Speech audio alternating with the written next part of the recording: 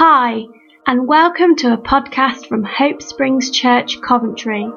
For more, please find us on Facebook at Hope Springs Church, or on Twitter, we're at Hope Springs Cov. Thank you and enjoy. Right, Heavenly Father, thank you that you're with us, that you are not just with us, but that you are for us, that you are here in this space and that you are emotionally invested in us, that you're in a deep, deep relationship with us beyond what we can comprehend, beyond what we could know, that we live and move and have our being within you, that it's because of your breath in our lungs that we live. And that, Father, that you are for us, that you've set your heart upon us, and the reason is because of your great love for your good creation, Father. And we just thank you for your presence, that you are active, that you're with us and that you're for us. In Jesus' name, amen. So happy St. Patrick's Day. One person is in grief. It's kind of cool. I was looking up, the hymn, St. Patrick's breastplate, the hymn. And I found this old translation of it, and there's this line where it says Christ in the poop, which I thought was hilarious. And it's referring to like Christ in the poop deck, because St. Patrick obviously was a seafarer. But Christ in the poop, I just thought, what a wonderful line. Sarah makes up songs about poop. She's at that age where she will talk about things being in poop. And I just thought, Christ in the poop, it actually made me get all philosophical as you can be about poop. But just the idea that Christ is with us when poop happens, as the bumper sticker says, you know? Like, he's not removed, he's not scared of it, he's not put off by it. But actually, that's exactly where we find Jesus. He is Christ in the poop. And so that really kind of frames what I'm going to talk about today. Christ in the poop. So I'm going to go in a kind of an uncharacteristic direction for me. Well, you guys can be the judge of that. Like, generally speaking, I'm quite cerebral. I like to explain things. I like to try and give answers or exegete the text quite closely and things like this. I'm kind of pragmatic or realistic in how I talk about the Bible and how I talk about Christ and how I talk about God working in the world. Like, I always try and connect it to, how we might reach out socially or something like that. Whether I succeed or not, that's a different matter. Again, you guys can be the judge. But as I was praying over this, it kind of took on a life of its own. I don't know if people have experienced that, just where you think you're going one way, but you seem to be continuously pulled in a different direction. So much so that I had kind of a message, and I've had to kind of edit it out. It's kind of like there may at some time be a director's cut with all the bits I've cut out, but there's like this whole kind of Walter Brueggemann-esque section. Walter Brueggemann is one of my favourite sort of authors, but I've actually cut that out. I've been disciplined, so there is hope. So last week we spoke about Abraham. Before that there was Noah, and before that there was Adam and Eve. So this week we're talking about Isaac. Okay, so last week when I spoke about Abraham, we looked at how God is a God of this deep mutual relationship, that he's emotionally invested in his people, that there's not this aloof God with all the power that is somehow benevolent towards us as a distant king might be, but that he is interdependent with us, that he stakes his reputation on how we live and move and have our being in this world, and we are reliant upon him. It's not a one-way street where we go to him for everything we need. No, God needs us. And what we looked at was that God subverts the idea that might is right, that the strong can exploit the weak. No, God is the powerful one, but still, when he cut covenant with Abraham, he made all the move. He made all the move to the weaker party. He staked his relationship upon the weaker party. The powerful served the weaker. And that we also looked at when Abraham came to sacrifice Isaac, that God gave Abraham blessings. God gave Abraham good things. And in the ancient world, what would be expected is that you give good things back, that there's a reciprocation, that there's a quid pro quo arrangement. And it's how God subverts that, because God says, no, actually, here's the sacrifice. You don't have to give me anything. I've given you all these blessings, these promises, and you don't have to give me anything. I'll even provide the sacrifice. And what that does is it cuts away this kind of back-scratching arrangement, this mutual beneficial relationship where if you do something for me, I'll do something for you. But it also cuts away that whole kind of eye for an eye justice. You did something bad to me, so I can do something bad to you. Or your ancestors did something bad to me, so I can do something bad to you now. So God subverts this power exploiting the weak, but God also subverts this whole reciprocation, this you do unto me, I'll do unto you. God cuts all that away and he subverts it with grace. Okay, so and why does he do that? And we looked at it, it's because of love, because love. In Deuteronomy it says, you were not a powerful nation. You were not the most prosperous, you were not the biggest, you were not the strongest. You were the ones that I loved. That's why. Because love. So if you want to turn with me to Romans 4:17, we're going to talk about Isaac.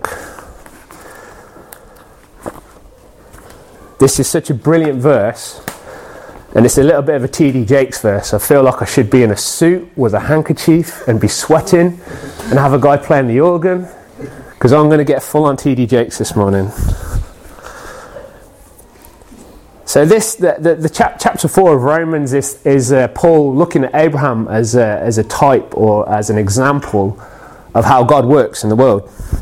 Some very complicated exegesis can be done on Romans, but I'm not going to go there. I just want to highlight this one verse, verse 17. I have made you a father of many nations, so he's referring to Abraham. In the presence of him whom he believed, God, who gives life to the dead and calls those things which do not exist as though they did, who contrary to hope in hope believed, so that he became the father of many nations, according to what was spoken, so shall your descendants be. So it's quite Paul writes backwards a lot in very complicated statements, but I want you just to take this. The God who gives life to the dead and calls those things which do not exist as though they did. And so Paul is referring to when Abraham got given Isaac. And typically for Isaac, as we will discover, he's not mentioned. Isaac is completely overlooked as the one who is the incarnate promise, okay? We know a lot about Isaac around him, but not about him. Isaac is kind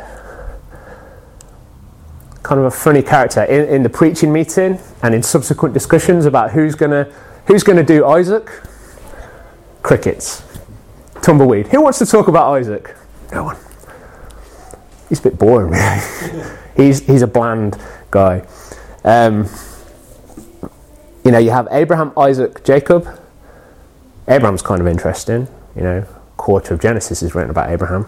Jacob's pretty interesting too, because he's kind of like a bit shifty, a bit of a schemer, a bit of a lad about town. Isaac,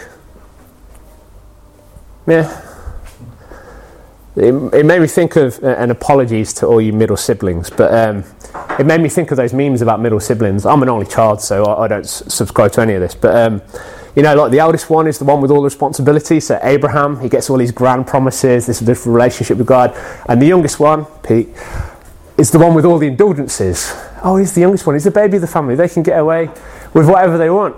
And the middle one's kind of like neither here nor there. Jacob got to be the shifty one. He's the schemer. Stole his older brother's birthright and all that. And yet there's this character in between, this Isaac character. And even in his bit in Genesis, even the bit where it talks about Isaac, it doesn't talk about Isaac. There's a whole bit about Abraham's servant going to find a wife for Isaac. There's a whole bit about Isaac's sons, Jacob and Esau, having their squabbles. But not a whole lot about Isaac. He's like this overlooked character. So we could focus on that, the overlookedness of Isaac. But actually I want to focus on the fact that Isaac is a tangible proof of God's faithfulness. God promised Abraham something. And it wasn't a vain promise. It wasn't an arbitrary promise. It was an unrealistic promise, but it was tangible in Isaac. Isaac is the fulfillment of that promise. He is a promise in flesh. He is the incarnation of the faithfulness of God. And we're going to focus on that. And I want you to hold in the back of your mind all the worship songs that we sang this morning. God is a miracle working God. He is faithful. He came. He is present. So if we think about Isaac's story, and I'm relying upon you guys to know a little bit about Isaac, he's like a repeat of Abraham. It's really funny actually, because I started to read the text about Isaac and I started to underline all the things that Isaac was doing, a bit like I did with Abraham, everything that Abraham said to God.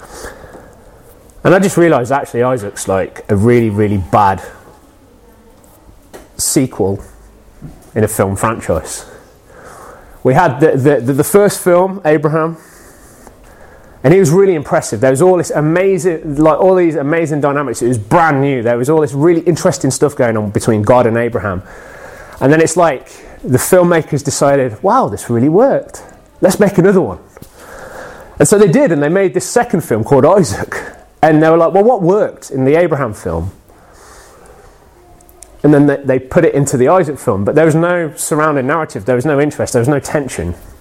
And it's a bit like Isaac repeats Abraham, but just in a more bland way. So, what was the same? So first of all, let's talk about the wives. So Sarah and Rebecca. So Sarah is Abraham's wife, Rebecca was Isaac's wife. Both of them were barren. Literally, the first time we meet Sarah in Genesis, it has this statement about her. Genesis 11, right at the end of Genesis 11. It says that Sarah was barren and she had no children. There's an emphatic nature to the repetition there. She is barren and she has no children. Zero chance. And then we find out that Rebecca's the same. We find out that Sarah is related to Abraham. She's a half-sister. And that Rebecca is Isaac's cousin. Apparently that's how they roll. But that leads us to this other thing as well. So both wives were really beautiful. Sarah and Rebecca were both really beautiful. And that ends up getting their husbands into trouble.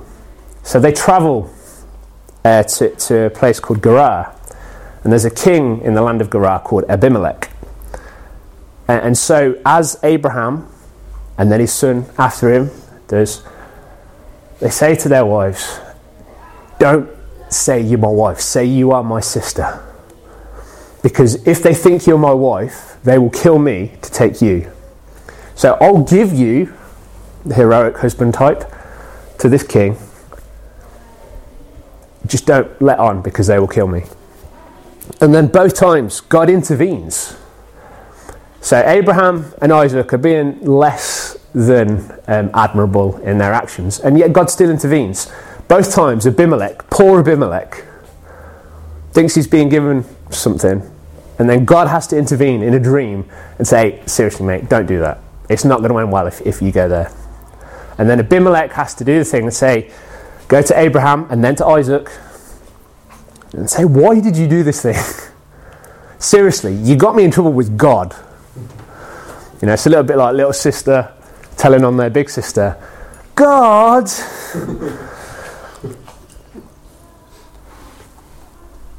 And then that leads us to another repetition of the wells. Now, I said last week how I spent some of my gap year living in this place near Beersheba. Beersheba is the place of 7 wells, and so we have the 7 wells in the life of Abraham.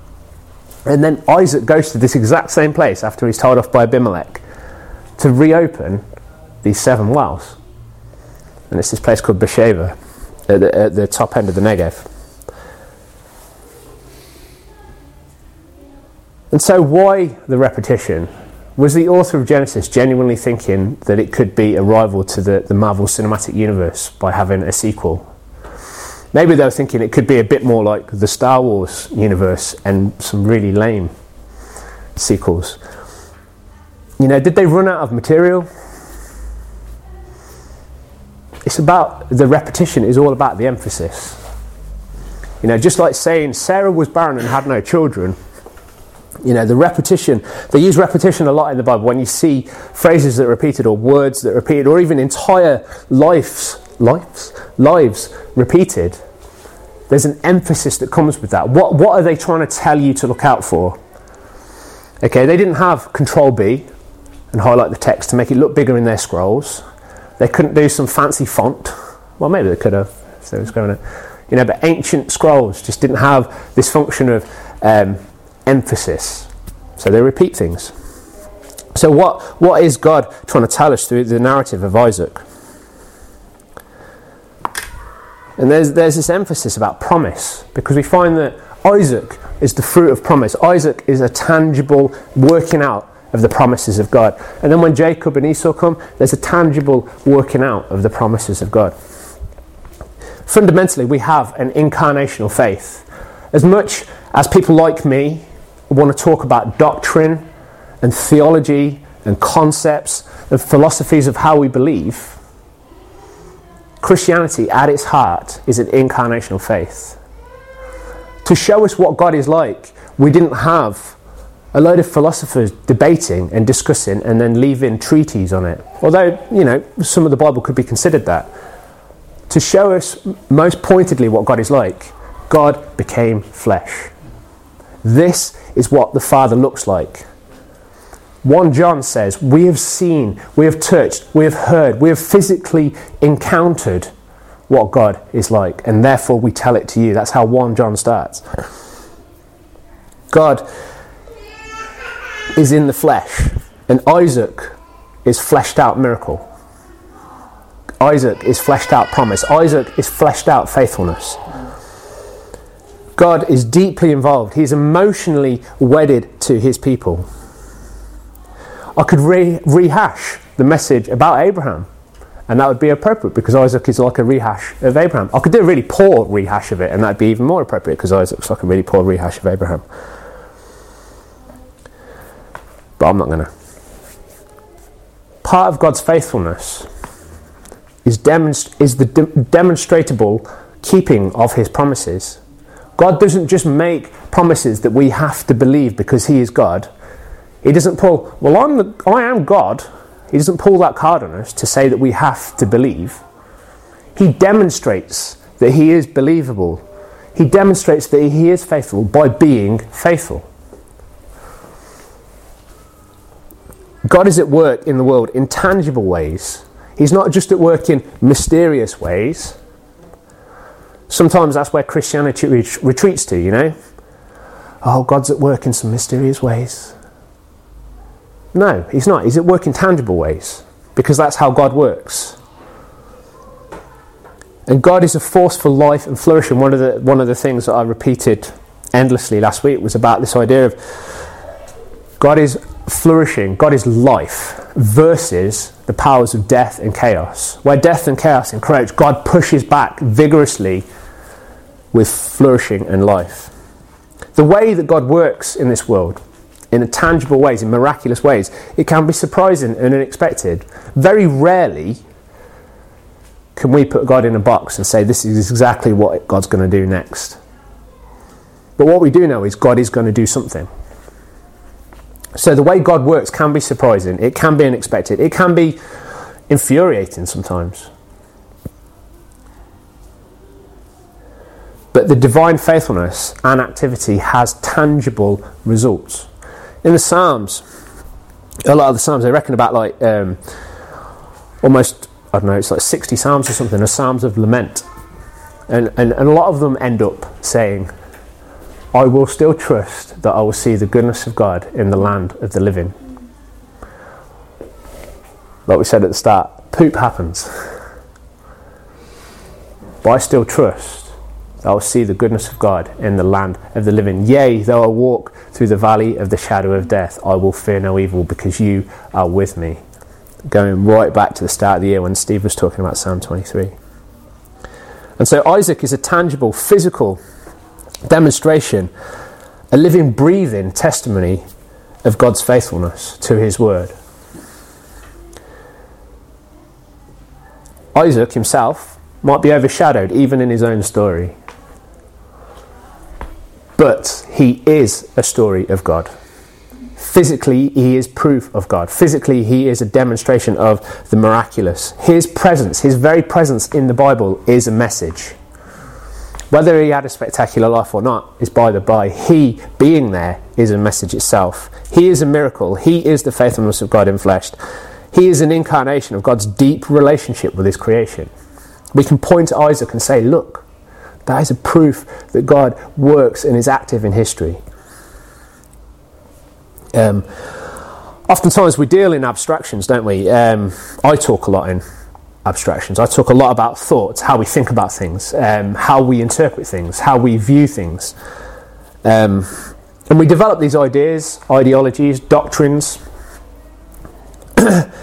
And we might logically build a case, which is oftentimes what we do in preaching. We logically build a case. We build a rational case for certain things happening and why we believe what we believe. You know, we build it like a court case oftentimes. Why do I believe what I believe? Well, this is X, Y, Z. You know, this is where I can find it in this document. This is what proves my beliefs are rational. When we talk about abstractions, Richard Beck in his book, Reviving Our Scratch, he quotes the Peanuts, you know, the Charlie Brown comic strip. He says, I love humanity. It's just people that I can't stand. Because often we can do this, can't we? We can love humanity in the abstract, but when it comes to the grit and grind of the day-to-day, man, I can't stand people. You know? And that's how abstraction versus physicality works.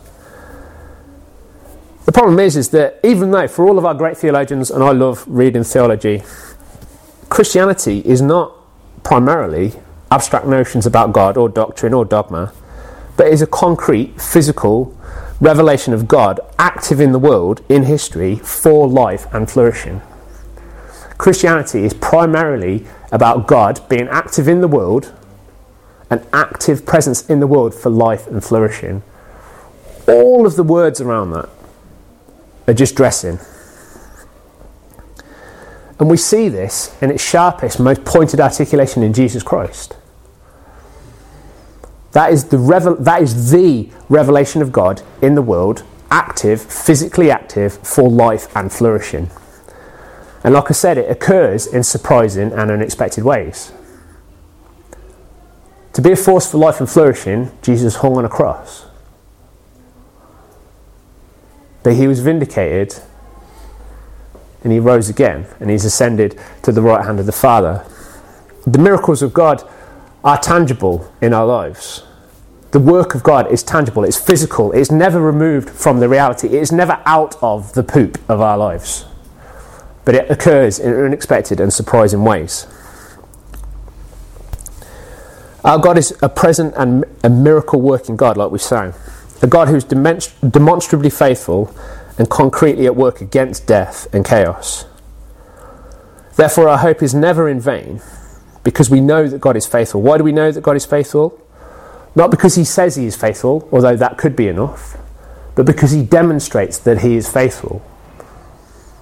Isaac is a demonstration of his faithfulness. Jesus Christ is a demonstration of his faithfulness. Sarah is a demonstration of his faithfulness. God's goodness and faithfulness is all worked out concretely, embodied, and that is miraculous. I could digress and try and build a theodicy. I could try and build a case for why, if God is this good, if God is this faithful, if God is this loving, if God is this active in tangible ways, why is anybody sick? Why did the things that happened in New Zealand happen if God is this good? And you know what? I'm going to hold my hand up and say, I don't know. I could probably read some quotes from books that would actually be quite compelling. But honestly, I don't know. But I do know that God is faithful, that he is good, because I cannot deny it, as much as I want to deny it. You know, I went through a period in my faith where we call it like deconstruction. And probably I'm still going through it. But I was like, you know, did miracles really happen? Did I really experience some of these things? You know, I went to a youth camp when I was probably 18 or 19. I was a leader. And I prayed for a kid with really bad eczema. Like, awful. Next day he came back and it was gone. I struggle with eczema. Yet that happened. So on one side I can say, God, why? Why? And to be honest, I do that a lot. And then on the other side, I can say, but that happened, so I can still hope. Yeah. There is a tangible reality of the miracles of God, and therefore I still have hope. So what does that mean? I can still ask why. God isn't afraid of why. God isn't scared. God isn't insecure. I can still ask why, but I can still hope. At the heart of our faith, there are many miracles, and Isaac is one of them. Like I've said, emphatically, Genesis says that Sarah was barren, that she had no child. Barrenness in the ancient world was seen as a curse. It was seen as the absence of a deity's favour. It was seen as the encroachment of death and chaos, to be barren.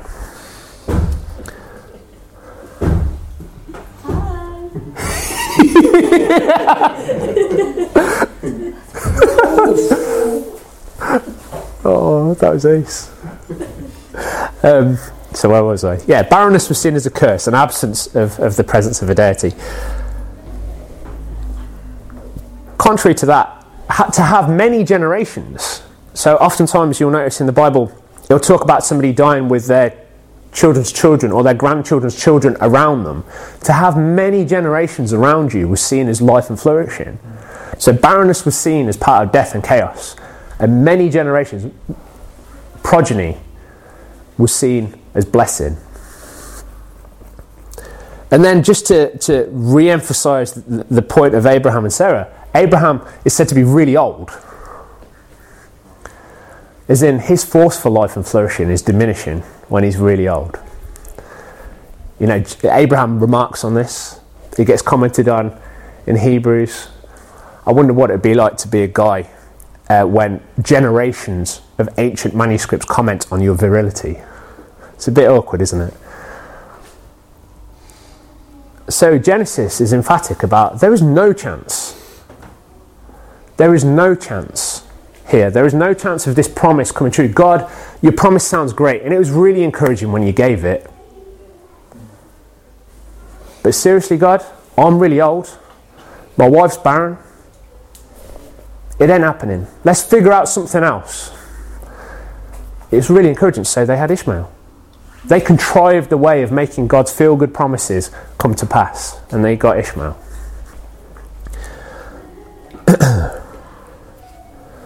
And yet God pushes back against the death and chaos that's encroaching on the lives. How subversive of God. Again, you'll recognise that subversive is one of my favourite ways to reference God. Who better to demonstrate God's faithfulness in the land of the living against death and chaos than somebody that's a couple that are so consumed by death and chaos that to produce life would take a miracle working God. And yet that's what he chose. He didn't say, okay, yeah, Ishmael's a pretty good approximation actually. Nice try. Yeah, we'll go with that. We'll run with that. That's our plan B. God just says, look, I'll bless Ishmael, don't worry. I'll look after Ishmael. But that's not the way this promise works. My life fights against death and chaos. My life doesn't come in practical, realistic ways. My life comes in unimaginable ways.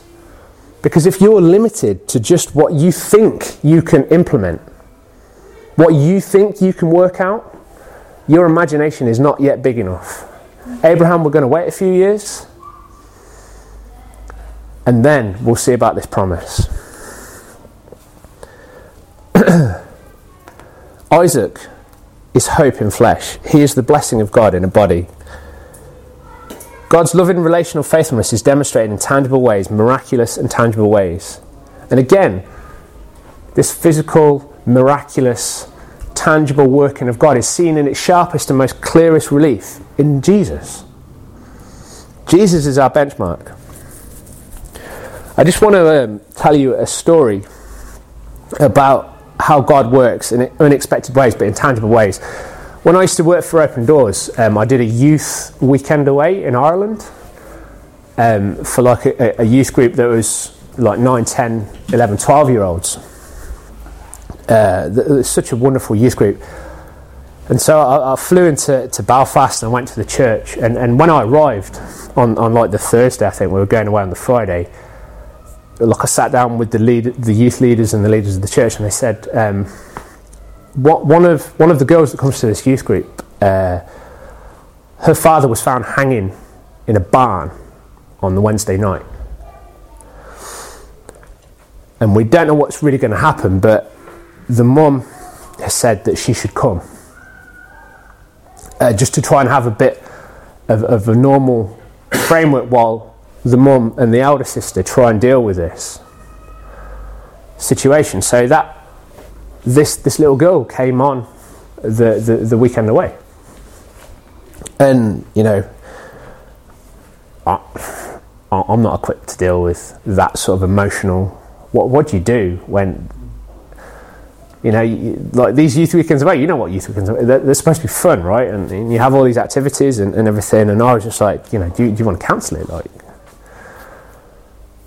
and they were like, no, we should do it. We should try and just make things as normal for her as possible. Fair enough. And I was talking that weekend, I planned this whole series of stuff about walking, it's called Footsteps Through Mark. Not you, mate. The gospel. And all of it was about like making Jesus tangible. What was it to be like with Jesus at that time? So stuff we would do, like obviously as a youth weekend away, so there's loads of activities, but what we would do is look on a map of where Jesus walked, you know, because all through the Gospels it tells you where Jesus was, and we'd talk about how far that was. And then we'd go and do an activity and then figure out how far we'd walked, and then come back and look at how far we would have gone on the map with Jesus. And it was all about making Jesus real, right? Making Jesus tangible. And again, subversive God, completely ironic. What did I know about making Jesus real? But this little girl, like, because in the back of my head it's like, what are we going to do? And just her friends, just to watch over that weekend how her friends gathered round her and included her. They didn't make her be like, they weren't like, oh, are you okay, dear? Let's put you in the corner and let's wrap you in cotton wool. So, oh, do you want to come play football? Do you want to come throw stones in a lake? Do you want to go make dents? And this little girl, even though the tragedy that had happened in her life, and it wasn't to say that the tragedy didn't happen or to make her forget that it happened, but it was just like these kids just loved on her. They just loved on her and made Jesus present to her, that in some bizarre and weird way, she found some measure of catharsis, of not closure, because I think the idea of closure when something like that happens, it is a weird thing, as if we're trying to put it away. But somehow she found some sort of healing and life within being within that youth group. And seriously, it was nothing to do with me or the message about making Jesus real. It was just these kids making Jesus real.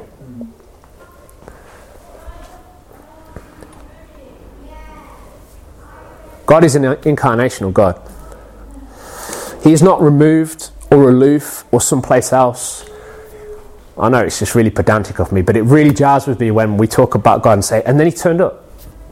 There's this bit where, you know, when Elijah confronts the prophets of Baal, and then they're having their kind of showdown, and so they're like, okay, Elijah says, I'll get a bull here, and you guys get a bull over there, all 1,000 of you, and we'll cut it up and prepare it, and then we'll ask our God, so I'll ask Yahweh, you guys ask Baal, to come and consume it with fire.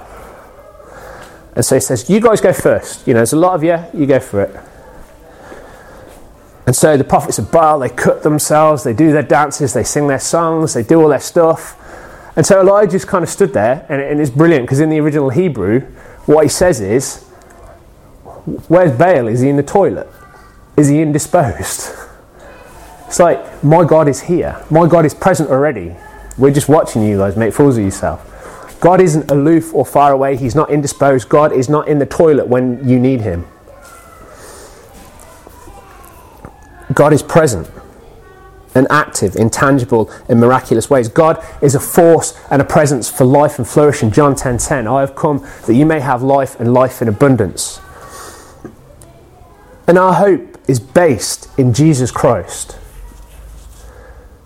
the incarnate one, the resurrected one, the ascended one. Our hope is in him because he who is promised is faithful. Hebrews 10. And going back to Romans 4:17, Jesus is the one who calls forth and enables by his Spirit life and flourishing where death and chaos have overtaken. Jesus is the one that calls forth life. We sang the song Lazarus, right?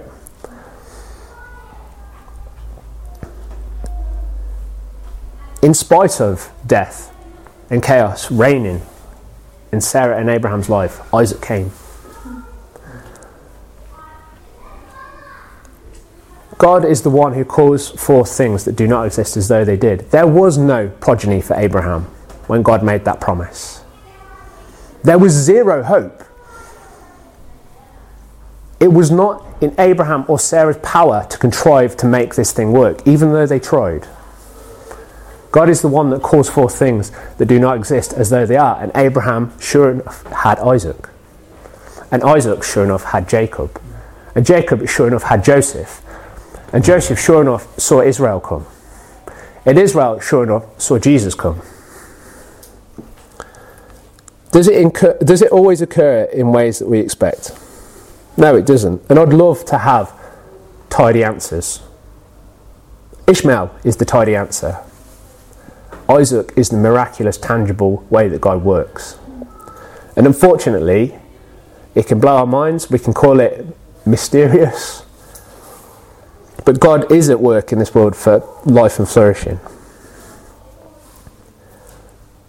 So, going back to what I shared a few weeks ago, we remember and recite the past acts of God's faithfulness with an expectancy of them being renewed to occur in our world, in our circumstances, in the poop, in tangible and miraculous ways. Death and chaos are never the last word because we always have this tangible and miraculous hope because God is faithful, and we know that God is faithful because Isaac, because Jesus, because Sarah, because love. So I'm finished there, but what I want to do is I want us to pray.